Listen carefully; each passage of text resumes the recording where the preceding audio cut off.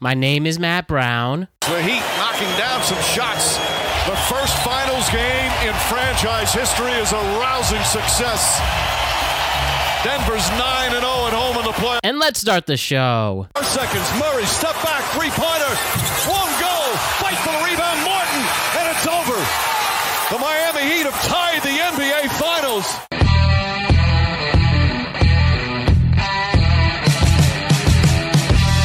What's up? The world is a better place because you are here to join us. My name is Matt Brown, and I am the host of the Productive Conversations podcast. It is Tuesday, June 6, 2023. First, remember, today is D-Day, and we honor and never forget those brave soldiers who went to the beaches of Normandy and helped change the perspective in the European theater in World War II, the turning point of World War II in the European theater. We thank you to all those veterans who made the ultimate sacrifice and the veterans who went in and gave it all they got. And ultimately, like I said, D-Day was the turning point at the European theater for World War II. And I feel the world is a much better place than it was after that. So again, we remember those who fought on D-Day, past and present. Also, here on June 6, 2023, we have the NBA Finals to discuss. The series is tied at 1-1, the Miami Heat and the Denver Nuggets. The Nuggets win Game 1, the Heat win Game 2, and we're going into Game 3 tomorrow night in Miami to see who is going to take the next step into becoming an NBA champion. Both games were very unique. Game 1 was pretty much all Denver, and then Game 2 was a real slobber knocker. The teams going back and forth, but ultimately the Miami Heat show why they are probably the grittiest team we have seen in a long time, and now go into Game 3 with the home court advantage and try to take a couple more games before they go back to Denver. So this is pretty exciting. I think we all agreed that this was going to be all Denver except for Bars, the Heat fan in this. But mostly the country and all NBA fans were pretty much feeling like this was Denver's championship to win. But this Miami team just won't go away. They won't back down. And if one person doesn't make moves, then somebody else steps up. Bam Adebayo in Game 2, he really is the reason why the series is tied at 1 game apiece. And yeah, let's see ultimately where this goes. Time to discuss these very intriguing first 2 games of the NBA Finals with the Productive NBA crew, Hayden, Alex, Faces, and Bars. We have another full crew tonight, and we'll put our picks and predictions for Game 3, and we will discuss where things are going and also some other highlights within this series, like is Denver imploding for some reason? We see Mike Malone is very upset with the team with his post-game comments. Apparently, we've had some other Nuggets players have some choice words after what seems to be more of a lazy effort from Denver after them just owning Game 1. Do we see now the return of Tyler Hero in Game 3? How much does that make an impact? Is Bam Adebayo gonna play like he did in Game 2? And trust me, if he did, then he is gonna win MVP and the Heat are gonna win this series. But can the Joker just be the Joker and show why he's probably the very best player in the NBA? And I know Game 2, he wasn't having that as many assists as he usually does, and he failed to record his standard triple-double. But ultimately, as the series gets deeper and as we get closer to a champion, I'm sure we're going to get a lot of memorable games out of it. So why don't we talk with the crew? Let's make some predictions. Let's talk about what happened so far and just reflect on the first 2 games of the NBA Finals. And we will be back after Game 3. We will record on Thursday and release that on Friday. And yeah, let us see how this all unfolds and let us enjoy this podcast together. The crew is here. The Productive NBA crew, Faces, Hayden, and Alex. Let us talk some more NBA Finals. Here we go. This is a very productive conversation. 2 games in the NBA Finals in the books. Game 1 goes to Denver. Game 2 goes to Miami. Denver owned it in Game 1. And then Miami showed their grit at Game 2. Series tied at 1. Now we'll see in the best 2 out of 3 from here on out. So the NBA Finals have been very interesting, and let's see what happens. Hayden, Alex, and Faces with us this evening. What's up, gentlemen? Not much. Excited to be here. Thank you. We're excited to have you all. So, with this series tied at 1 apiece, the 4 of us all expected the Nuggets to win pretty handily. And no bars tonight, but he was the one person who picked Miami. Yet, I think the whole nation expects Denver to dominate. Yet, Miami beat them in their own home courts. So tell me, guys, how is Miami staying alive? And will they stay alive for the rest of this series? It seems this team just won't die. No. I mean, what Miami did. Sorry. Like to see. So like game 1, I think the final score was they lost. Denver won by 11, but the game was like well over before that. Like it was a lot of garbage time that kind of cut us that. Denver didn't even play well. In game 1, like they shot like under 30% from the 3-point line. Jokic had like under 20 points. It was like a whole home game for him, and they still pretty handily controlled it. For game 2 to happen, for Miami to win by 3 points, which was basically should Mike Malone have called the timeout to run a better play from going into overtime, which Denver probably would have won based on their comeback. Miami needed everybody except for Jokic and Murray to score under 10 points. Gabe Vincent and Duncan Robinson to go off. KCP to foul 3-point shooters in the act of shooting twice. And like that's, and they still only won by 3. Like that shit is never happening again for that to happen. Like it is, I'm pretty sure they'll figure out, like they're not going to leave Duncan Robinson or Gabe Vincent open as often as they did in that game. Like some of the I think it was the third quarter one on the pin down where both I think it was Brown and Braun, both of them went after Duncan Robinson. Like that shit's not going to be happening again. Like it was like we expected, most of us expect Miami to get 1. This was it. Like the stars aligned for that to do it. Okay, so would you for all purposes say this was a fluke win from Miami? Yeah, they really probably should have gotten their asses kicked in that game. Like that game looked over going into halftime, or like right whenever Denver went up 15, like they went on like a 30-2 run or something in like 10 minutes. It looked basically over.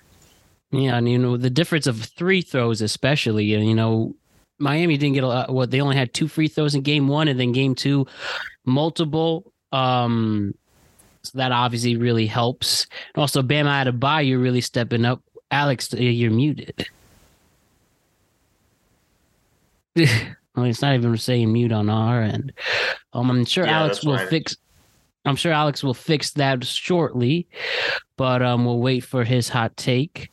Yeah, no, this is yeah, they're gritty and they're getting the money and stuff for like Gabe Vincent and shit, but like they'll adjust. They'll put so the big adjustment was they switched Kevin Love into the starting lineup so that they actually had some size to try to guard like Aaron Gordon. Okay, they'll just drag Kevin Love into every pick and roll down. He's still not going to be able to guard him, or they'll just run more pick and rolls with somebody else, or they'll stick Jokic in the corner to give them more spacing or something. It's not like this is a team that still has the size or anything to play the defense that's going to really shut down Denver. Like most of it is right. Denver just didn't play great. Like and Miami did a pretty good job of staying attached to them. So they have a couple days to figure it out. I still don't like. I think Mike Malone probably should get more heat for not calling a timeout, or at least like. And yeah, that doesn't really seem to be the narrative today. Not a lot of people really blaming him in the media, but like, I haven't seen at least. And this is the thing that I keep harping on with Denver is the Jamal Murray. It's Jamal Murray time. Like the ball should have been in Jokic's hand. The man has hit like absurd buzzer beating 3-pointers, I would have still given it to him. And like even as good as Jamal is, I think that Jokic just had the better option to do it. Yeah, I'm still having trouble with Alex here. I guess I'll just hop. Do you want to just hop in and out, Alex? Yeah. And then Can you hear me now? Yep. Yeah. Is it better or is it like terrible? Oh, we hear you. We didn't hear you at all. Yeah, no. I'm on my PC and I haven't run my PC in a while, and I think it's just being weird. And this mic I had plugged in for a while, I think it's acting up, so I just moved to my camera's microphone. So it might not be as clear quality, but so sorry everyone. But it's totally trust me, I've heard much worse. Yeah, I bet. So I'm here, everyone. We're good. I was just gonna say real quick off what Fresh Faces said. To me, it was just kind of more Denver gave that game up than the Heat like dominating and winning that game. Like there were just so many annoying defensive lapses, and you could just tell Malone was furious because I don't know if you guys heard most of Malone's pregame, like his media day and stuff like that. His pregame comments or his postgame ones? His pregame before going into this, like his media day stuff.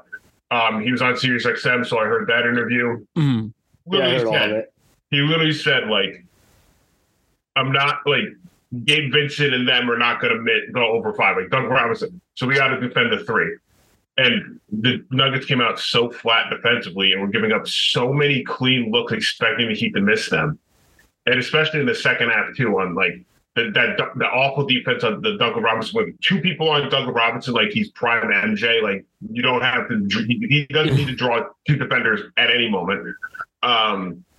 So that was the thing with me, just seeing what the Nuggets were doing in that game that I was trying to say before, was that it was just very frustrating. And the amount of times I saw Jamal Murray or a bunch of Nuggets players jumping on simple head fake pump fakes so that he got better looks was also infuriating. So like, I'm not going to call it a fluke win for the Heat. It's the way they win. They're scrappy. They find ways to win at the end of the day. But like, Denver literally handed them that win. They should have won that game handily against Miami. Hayden, were you about to say something? I think you guys are also like kind of not like they also did shoot almost 50% from the 3-point line. They went 17 to 35.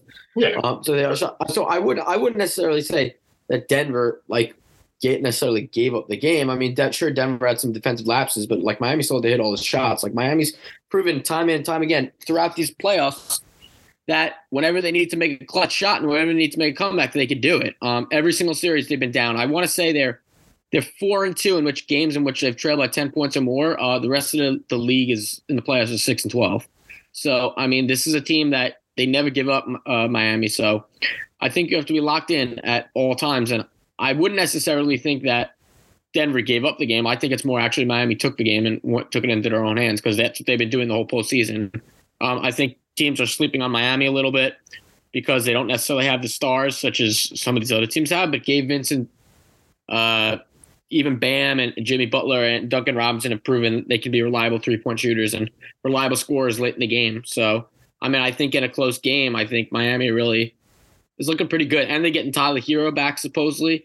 So, I mean, I thought the series was going to be 5. I still think Denver's going to win the series in either 5 or 6, but don't be surprised if Miami takes another game in the series because Miami has not given up the whole postseason. I think people are starting to sleep on Miami a little bit because they feel like Denver has Jokic and Murray, who are the 2 stars in the series. But I mean, you could argue right now that Miami is playing with more drive and more heart and more passion off the bench than the guys in Denver are. I mean, like 50% shooting, but a lot of it was, guys open. Like it just was, and like. I just there was too many defensive mistakes. They're too good a team for that to happen. They'll figure out some more motion stuff. This is like, especially the defensive stuff. It's kind of similar to like the Ruiz, the Jokic stopper stuff. Like you give them, the league is too good. These players are too smart to give them like a day to figure out. You throw the same thing at them. But again, like they got guys who can shoot, but they're not consistent or dynamic enough, especially on the defensive end, to win games where really Denver just plays like garbage. Because, Miami had to hit half of their threes, and Denver really just played offensively like shit. Like Jamal Murray didn't get into double digits till that little comeback at the end. So like that was the second one. Like granted, Jokic could score literally whenever he wanted, but like no, they'll be better. I'm not like super worried. It's more of a frustrating loss than it is. Like I fully expect them to come into Miami and blow them out in Game 3, like as a fuck you statement, because I think they rightfully should know that they're the better team. Yeah. Live by the 3, die by the 3. Yeah, I was just gonna say it's just like a weird also game just watching the Nuggets too. Like just seeing Michael Porter Jr. was like frustrating. He made a lot of really bad decisions, a lot of really lazy plays on defense, and you could tell even after like Malone didn't call him out, but you could tell by some of his statements he was saying, lack of hustle, lack of heart, Yeah. He's calling out players like Michael. And like I said, Kentavious Caldwell-Pope's 2 fouls were probably going to be shown by coaches to players for years to come of what not to do in the biggest of moments. 30-foot bombs by Max Strus fouling him, waiting the shot clock. Same with Kyle Lowry, who I know people said, Lowry, we did it a little bit. Kentavious still closed way too far in on a shot like that. And Lowry's a veteran. He's going to draw the contact like that any which way possible. He was still in his landing spot regardless if Kyle Lowry leaned. It wasn't like he tried to, drop kick him. So I think the Nuggets are picking themselves. They blew a good opportunity. I think they let the Heat get back in the game and be these late game wars like they have been.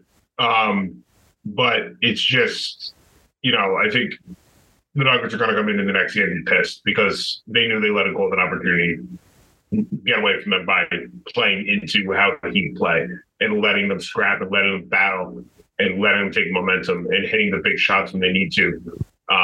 So it's going to be interesting to see how this Nuggets team comes out. They also came out flat in the first quarter and like immediately turned it around too. So I don't think the Nuggets are going to have a second straight game where they come out flat. I think what was the score? It was like the Heat went up like 10-0 early, right, or something like that, and then they went on a 10-2 run at the end. 10-2 run. It was like a 10-2 run to start, and I was sitting there and I was like, oh, like the Heat are looking like they're, and then the Nuggets went on their massive run.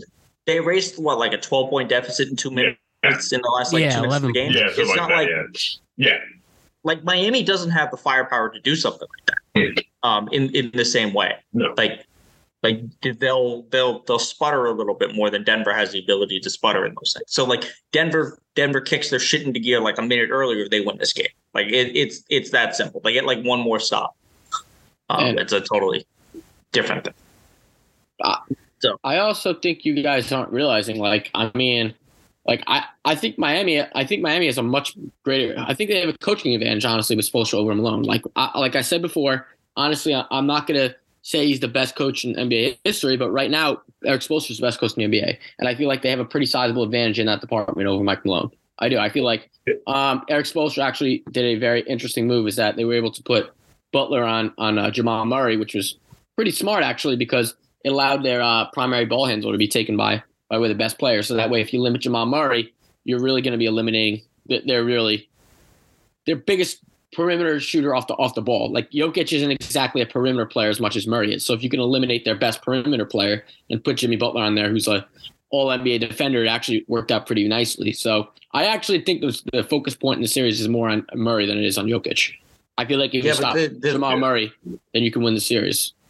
Yeah, but they could just run them off like more pin downs. They'll bring like Aaron Gordon in to bring into those switches where he's bringing Kevin Love into the pick and rolls instead. Versus where, Love is going to have to figure out how to drop and drive. Not that Kevin Love, hasn't figured out how to do that, guarding Steph Curry. Yeah. Or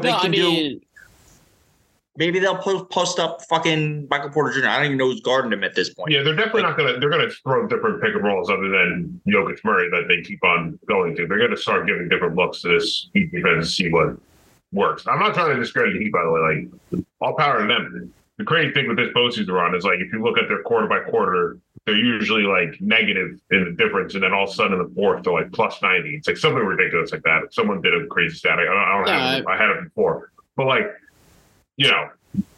are they going to win the finals, winning the fourth quarters every time, or being good or great in one quarter? Not necessarily. It takes all four quarters, but I mean, they do have an advantage that they have the comfortability of playing tough in the fourth quarter, and that's where coaching like Spoelstra definitely comes into the play, and it definitely came into play late in that game with some of the strategy they pulled late to get the clean looks and good shots. Yeah.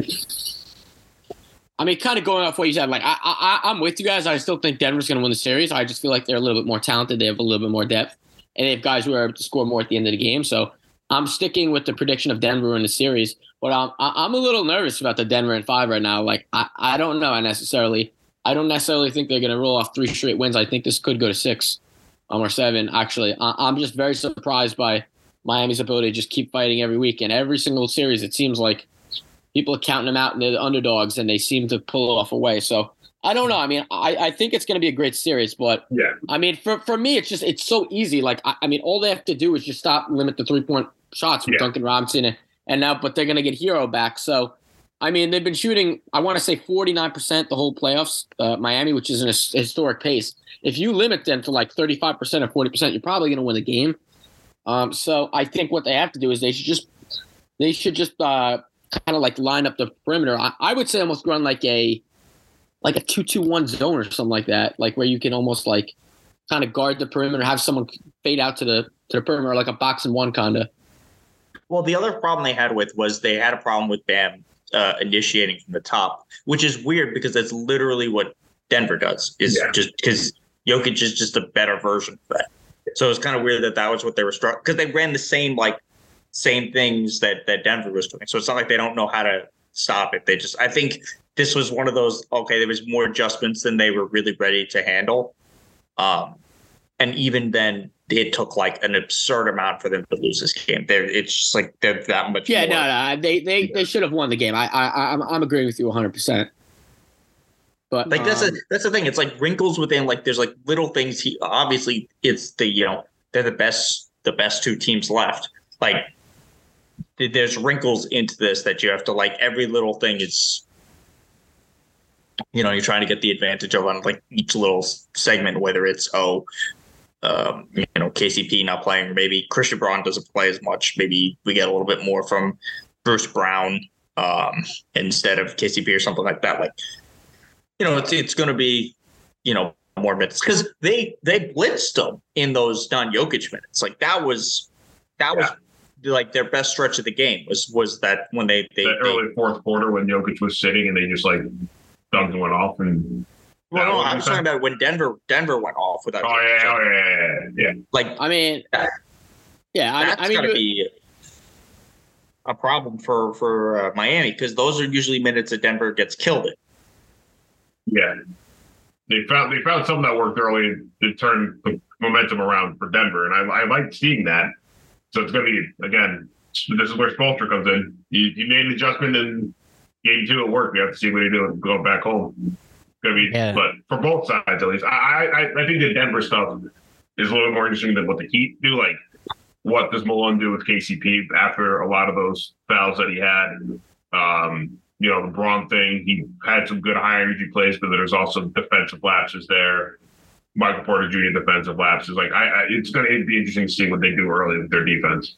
Because and we also do we have no like update on here? Like, there's no. No, there was an update today. They're saying his soreness he still has a lot of soreness in his hand, and he might not want to update up.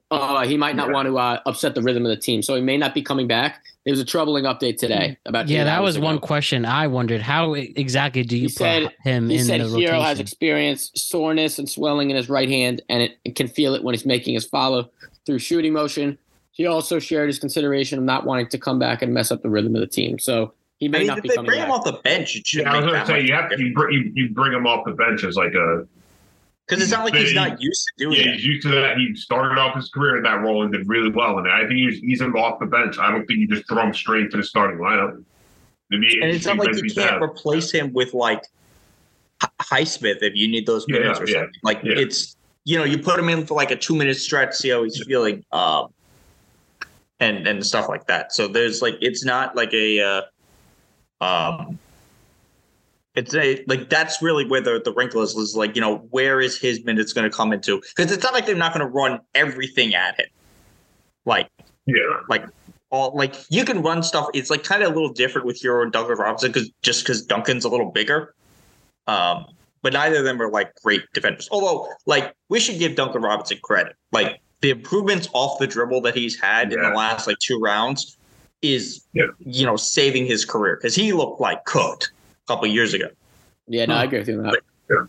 But like the fact that he could dribble makes him a more effective player that he didn't have. Like the fucking Jaylen Brown can't do that shit half the time. Like that lefty layup late in that game that Duncan had was awesome. Like just to see him just be able to just be like, yeah, I'm not a shooter, I'm going to attack. And I was like, oh, you can finish through contact with your left hand? Like that's an advantage for that team to have, knowing like and him having the confidence to attack the basket and not just rely on his 3-point shooting because he's been better at shooting obviously than he was a little while ago. But to see him actively aggressive attack the basket, I think it was very interesting weapon that he are definitely going to be using going forward in the season. Just attack, be confident, and keep on attacking the basket too, because then that adds a whole other dynamic because you're pressing more of the Denver defense because the Denver defense knows he's going to shoot. So they're going to – and that was the thing that bothered me too at times with the simple head fake that Jamal Murray kept on falling on. But, like,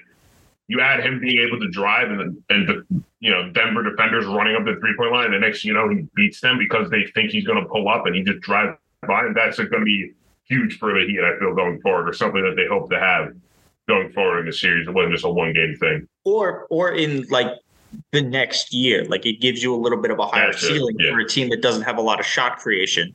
The regular season, while it's a slog, it's also a game to experiment. So if you want to have one game, you see, okay, let's see if Duncan Robinson can be an initial creator off some pick and roll shit.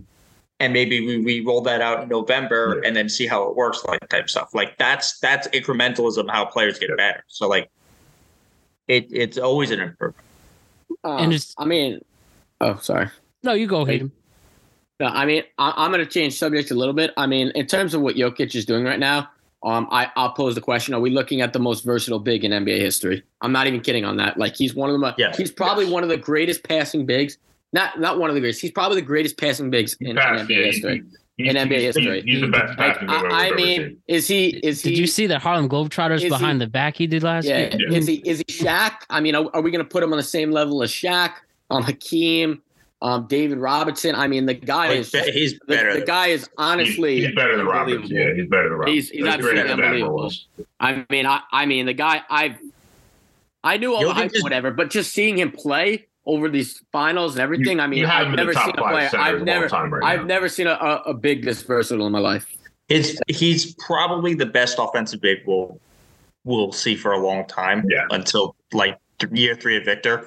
But like his biggest flaw is really that he's just like not athletic.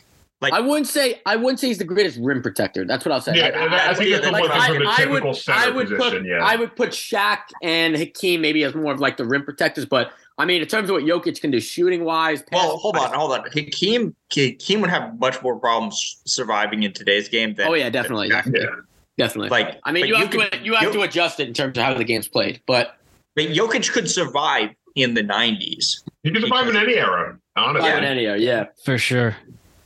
But like it's he's just and he just every time he runs stage, he just looks so goddamn goofy. He always looks like he's about to keel over. Every time you see him, he looks like he's about to die. But he's like in ridiculous shape. They always talk about it. Like, yeah, he's a killer out there on that. A lot of people say it's like TV, like, and it's a funny thing, right? Because there was TV ads like 10 pounds or like. You see, like, you don't realize that. I've heard that. Yeah. You certain athletes, right? But then you see some of these athletes in person, and you're like, "Oh my god!" Like a true 6'10" person literally looks like a human giant. Yeah, exactly. So, like, I feel like if we all went to we're up close, like courtside, seeing Jokic, I think all of us would be like, "Oh, okay, this is different. Like, this is not." I would love to watch this is just like this is different, right? Like, I think that's what a lot of us would see. Like, to me, like, this is a different sport, but like. In golf, I'm a big golf fan. Like I got to see Tiger up close. And TV, he looks like, obviously intimidating as hell. But then you see him on the golf course, and you're like, oh, no wonder why everyone folded against you, because you were just the most jacked person I've ever seen on a golf course.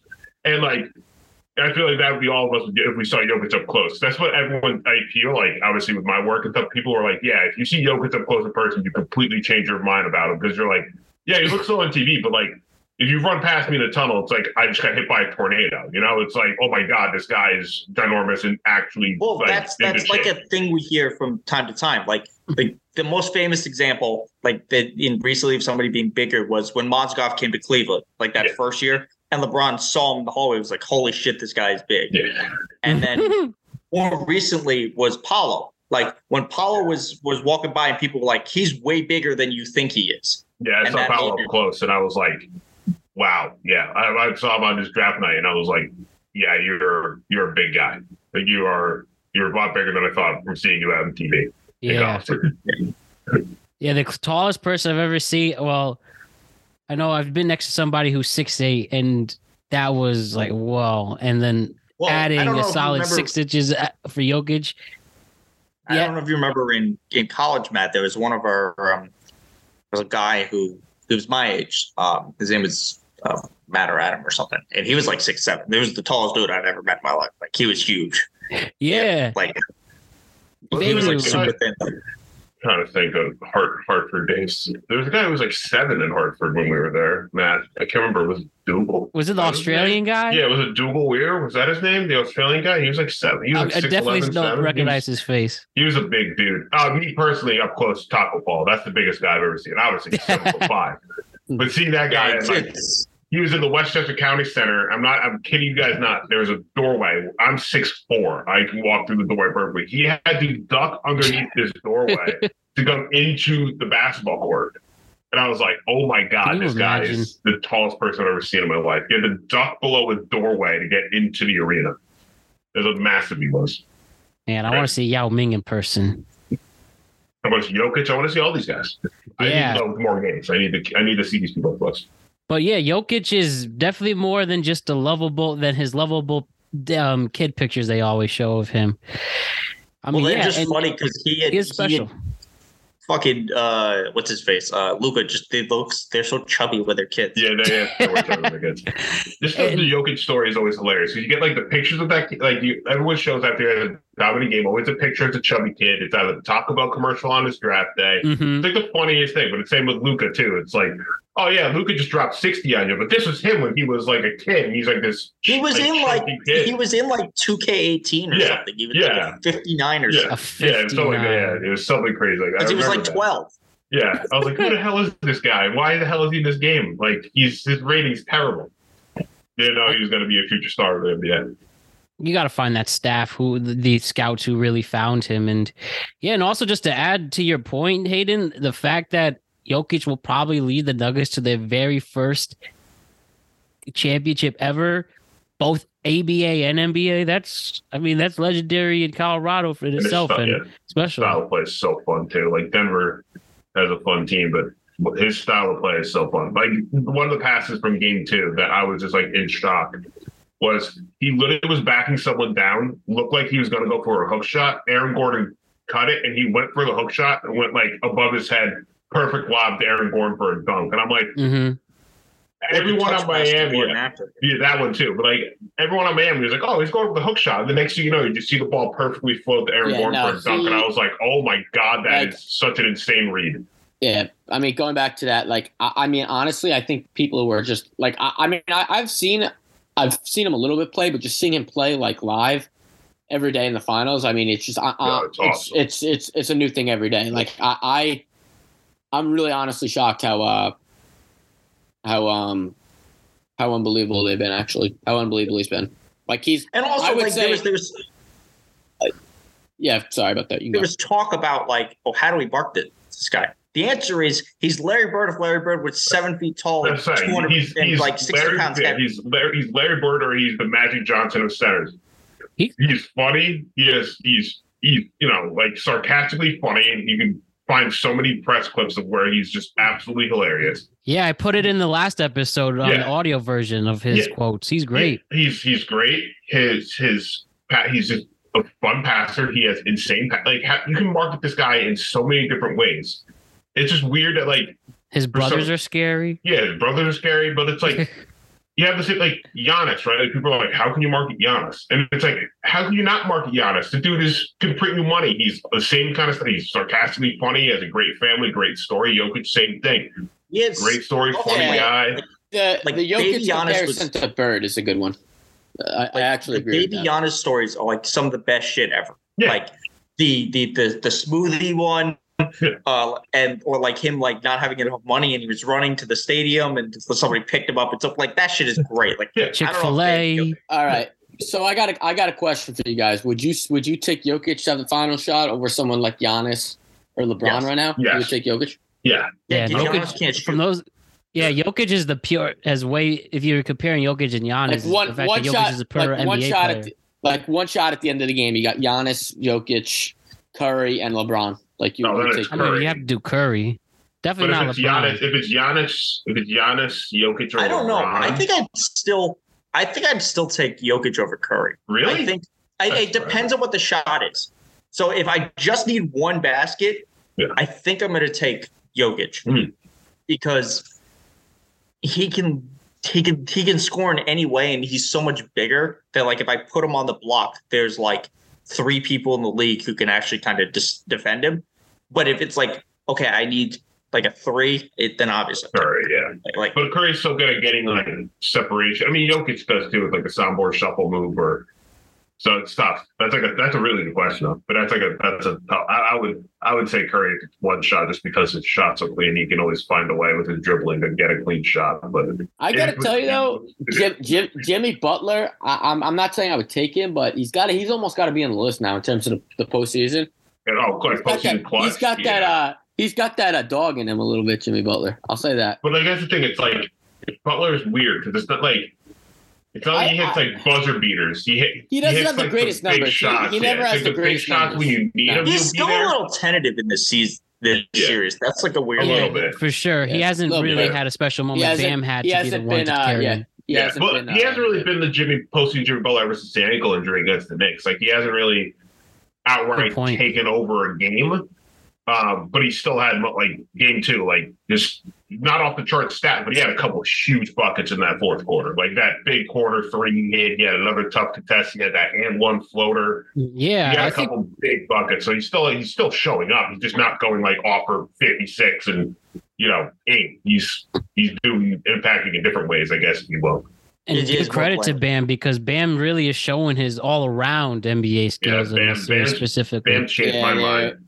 They're saying Jimmy Butler's father isn't like well, so that's why. Yeah, there's stuff going on too. I didn't hear that. I'm sorry. Yeah, there's like a story going around that his dad's supposed to not do well, so that's like what's weighing on him right now. But like, I don't know.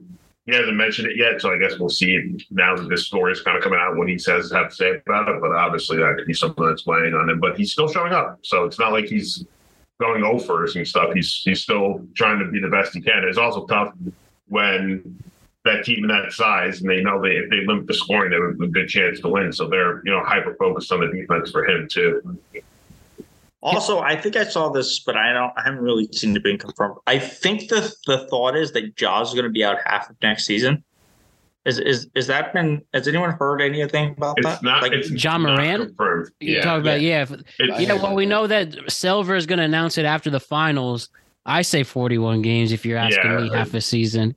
Just to preference everything so people know, Matt. Like, this is my opinion. This is not. I don't know anything on the inside of the John Moran situation. Just to put that out on the tip for everyone. But if Adam Silver is saying that he's waiting until after the finals to make the announcement, it's going to be either half the season or full season in my eyes. I think so too. That story would overtake. That arguably would overtake the finals, and that's why he's protecting it, right? And then I think the thing after that too is if he announces it before the draft or not, because if it's going to take away from the draft. Yeah, that is a short window. They have to announce it before the draft because it's going to change. That's what I'm thinking too. I think it's going to drop right after the finals, a day or two after the finals is over, so that the Grizzlies got to figure out what they're going to do with their draft strategy. Because they have to punt the season. Like if he's out half of the season, well, they're still solid when he's not on the court. as a team. Yeah, but you can't like they first of all they need to punt. Yeah. They should punt anyway, because they need like they just need more. Yeah. Like if there's anything we just saw, they need more. And so they got a fuck ton of young guys that they don't know what they have in. So they can like, let's see exactly how good Bain is. Let's see if Jackson can make it through a whole season. And get Kenny Lofton to have some minutes or whatever, right? His name? Who's the kid? Yeah, Kenny Lofton. Do they still have? Do they still have? Lofton's kid? What the fuck is his name? Zaire Williams from a couple years ago. Give that kid. I think so. I'm pretty sure. I think he was playing down in the D for this year. He was hurt. Yeah, like give it season, and maybe they suck enough to get a decent pick, but like, you know. Yeah, he's still with them. Yeah, you use it as a developmental season. They don't, because they're not going to win a title next season, especially with 41 games of Ja. You're going to be let's say they win all 41 games with Ja. They go unprecedented 41 and up. Like, okay, then you're probably the 1 seed. But like more realistically, they're going to go about 50% with those games because it's going to fuck up whatever chemistry they have. So you're probably looking at a play-in. Yep. Absolutely. And and that it is a short window. The draft is June 22nd. Say this game goes to 7 games, that would be Father's Day, which is the 18th. So that Thursday. So obviously going to be a big weekend either way, but it'll be very interesting. And one last thing I want to bring up before we just quickly make our predictions for game 3. And this is more relating to the Heat and something I have somewhat mentioned a couple of times with this team, but I saw someone's tweet. Dave Portnoy of Barstool said, maybe after game 2, maybe more GMs should pay attention to how these guys win rather than bending over for the Kyrie match of the world. So pretty much saying we're seeing a team working more fundamentally in role player roles instead of getting your big 3 and try to win that way. And if game 2, if anything, showed why they should more focus on that and steer away towards the big 3, do you think that is more the way to go? Less star power, more finding role players to win games. Okay, like the 2011 Mavericks. You know what? I'm gonna call bullshit on that. All right, you still need superstar players to win in this league. Like they still have Jimmy Butler, like they still have Nikola Jokic. They have two of the top 10 players in the league, arguably you could say. Like I don't know about Jimmy Butler, but like Jokic, obviously, you still need a superstar or someone in this league to be a superstar. Whether you need a second or third guy, I think that's also true. But you're not winning in this league without a superstar. Every team that's in the finals or every team that's in the playoffs, maybe with the exception of the Knicks, has a top 10 player in the league. Well, also the big 3 model is dead anyway. Like, It's not happening anymore. Because of just like teams are going to have to build more toward how Miami is simply because they don't have the cap space to not do that. So I actually think the impact of this CBA is it's going to drive down contract prices because a combination of guys with like you're only going to be able to pay so many people now because of the caps. And also because there's a 65 game restriction for awards, that's going to limit guys' potentials for like Supermax and shit. So guys who should be getting money or guys who don't technically earn it. Like Ja can't be an all-NBA recipient next year. Like he's not gonna play enough games. Don't you have to play? Don't you have to play such a thing? Yeah, so 65. maybe on Ja's next contract, he doesn't qualify for whatever the mega max is. So in that case, Ja's contract is now cut in half or whatever the difference is. So, or guys like Embiid is probably not going to get to another all-NBA team or like something like that. Like things like that are going to drive down contracts. And it's also going to up things. Like maybe we end up in a weird place where fucking Zach LaVine makes an all-star team just because guys miss it. Or LaMelo makes an all-star team. And now the Hornets have to pay him $300 million for something. Like it's going to fuck with like salaries. And I think it's going to ultimately drive them down a little bit for the maybe the upper crust of guys. Like their first contract, they're going to get back. Yeah. But then their second one, they probably won't make as much because they'll be like a little more load management. But no, there's no big 3 area. It's going to be like you're going to get your guys and figure out how to work around them. Yeah, I mean, we're also looking at it, right? Like you hear the news that Kyrie is trying to recruit LeBron to Mavericks, and everyone's looking at it. It's like stupid. It's not with the new CBA, you're not doing that, because it's like you can't have three max really contract stupid. players. Yeah, it's also very dumb, but it's like you can't have three max contract players on the same team and make it all work, right? No, so it's also no, hold on. Like if you had three max contract players, you could make it work if you paid everybody else. But yeah, but then the bigger issue is difficult. Yeah, what is Dallas going to offer the Lakers to get LeBron? Yeah. Like they got nothing. Yeah, they're not going to. LeBron's not getting a buyout, so that's what I'm saying. As an example, like that's why it's not going to work. But to match the kind of original thing of the stars and everything like I agree with Hayden. Like you're definitely going to need stars, but I think like organically building your team is, I think, going to be the more positive way, because you see the team like the Heat, they're organically built. They found these guys, they scouted these guys, they developed these guys. Same for the Nuggets. They scout these guys, they draft these guys, they develop these guys, look at their team. And then they add the veterans and the pieces that make everything work and click and work in their systems. So I think that's how the NBA is going to go. I don't think players or a lot of stars now are going to recruit. I mean, like Phoenix might be the last example of us seeing kind of that big kind of move. But then again, it wasn't like they're all 25. They're all aging with decent, high-end contracts, but still decent, where they can make some flexibility and make things move if they have to, right? So I think it's going to be an interesting time. But yeah, I think the era of these big three where a bunch of superstars are going to all sign up, I think seeing that the Nuggets and the Heat, two teams that have a superstar, if you want to call Jimmy Butler a superstar, you could say that. I think he is. Jokic, obviously, but then you have really solid players below, like your Jamal Murray's. He have Gabe Vincent, they have Bam, things like that. Make work, and I think that's what's going to make the league interesting. I think it's now an era where players are saying, "Okay, I can stay in my city, be my star. Hopefully, you bring talent in for me, and we can make things work and compete." Because the last few years we've had that example of champions that didn't, by the way, to a ring, if you want to use that term. They were all teams that were built organically, whether signing or trading and drafting. You look at the Bucks was the same way. They added, Giannis with Chris Middleton, and then they added all the pieces they need. They win a championship. So, Golden State, obviously, same thing. Yeah, they had to pay these guys to keep them all together, but they did. A lot of big sacrifices, but again, all competitive. So I think that's what the league is turning more, and especially now the CBA, it's going to be way hard for all these top-level stars all team up to try to get their rings. Final thing to discuss. Give me your Game 3 predictions at this moment. Denver, Miami, Game 3 in Miami. Denver is opening at -2.5. What's going to happen? Heat winning Game 3 or the Heat? Sorry, is the Nuggets winning Game 3 or the Heat winning Game 3? I'm going to go Nuggets by 10. They're going to win by double digits. Game 3. I'm not going to have a final score because it's too difficult to do, but I'm going to say Nuggets by at least 10 in Game 3 with a win. Yeah, for me, I'm saying it's going to be the Nuggets Game 2. And remember, not only Mike Malone calling out his team, but also you hear teammates like Jeff Green has some choice words regarding the effort. And how many more shots is Jeff Green going to get at a title?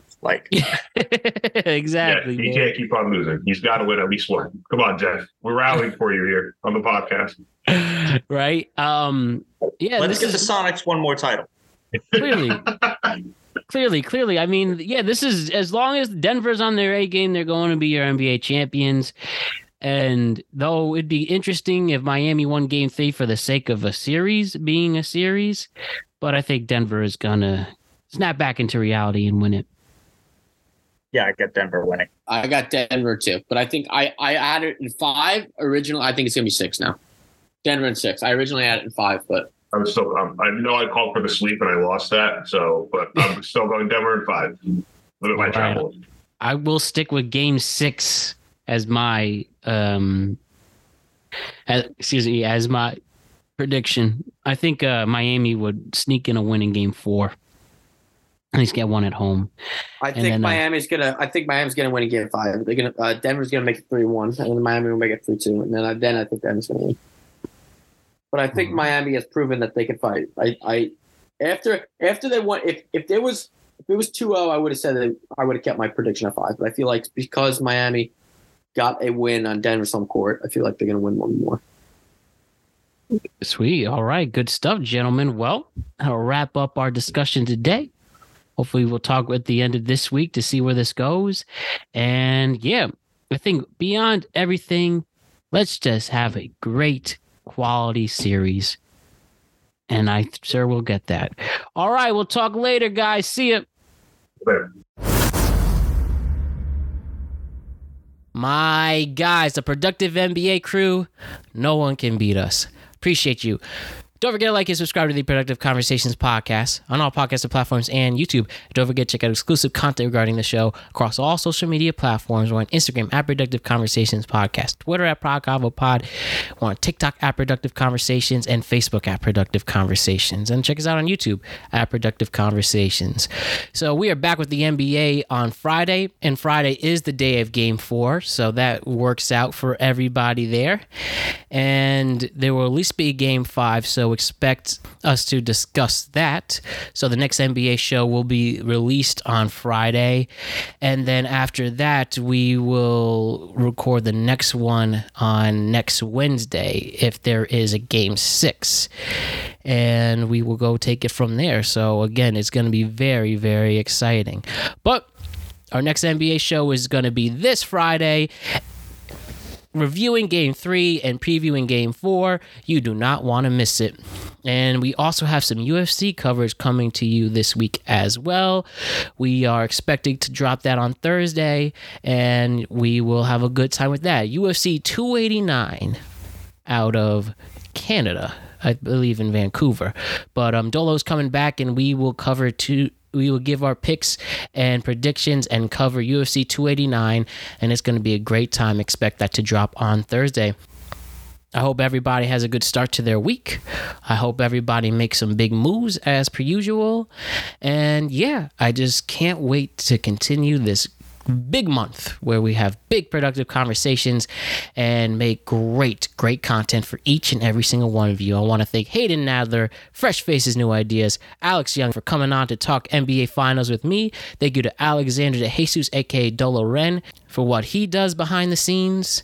And I want to thank you, the greatest fans and listeners in the world, for always supporting us and always being there. We appreciate each and every single one of you, and we will always give you great content in return. My name is Matt Brown. I am the host of the Productive Conversations podcast, and I will see you on Thursday. Much love, everybody. Peace.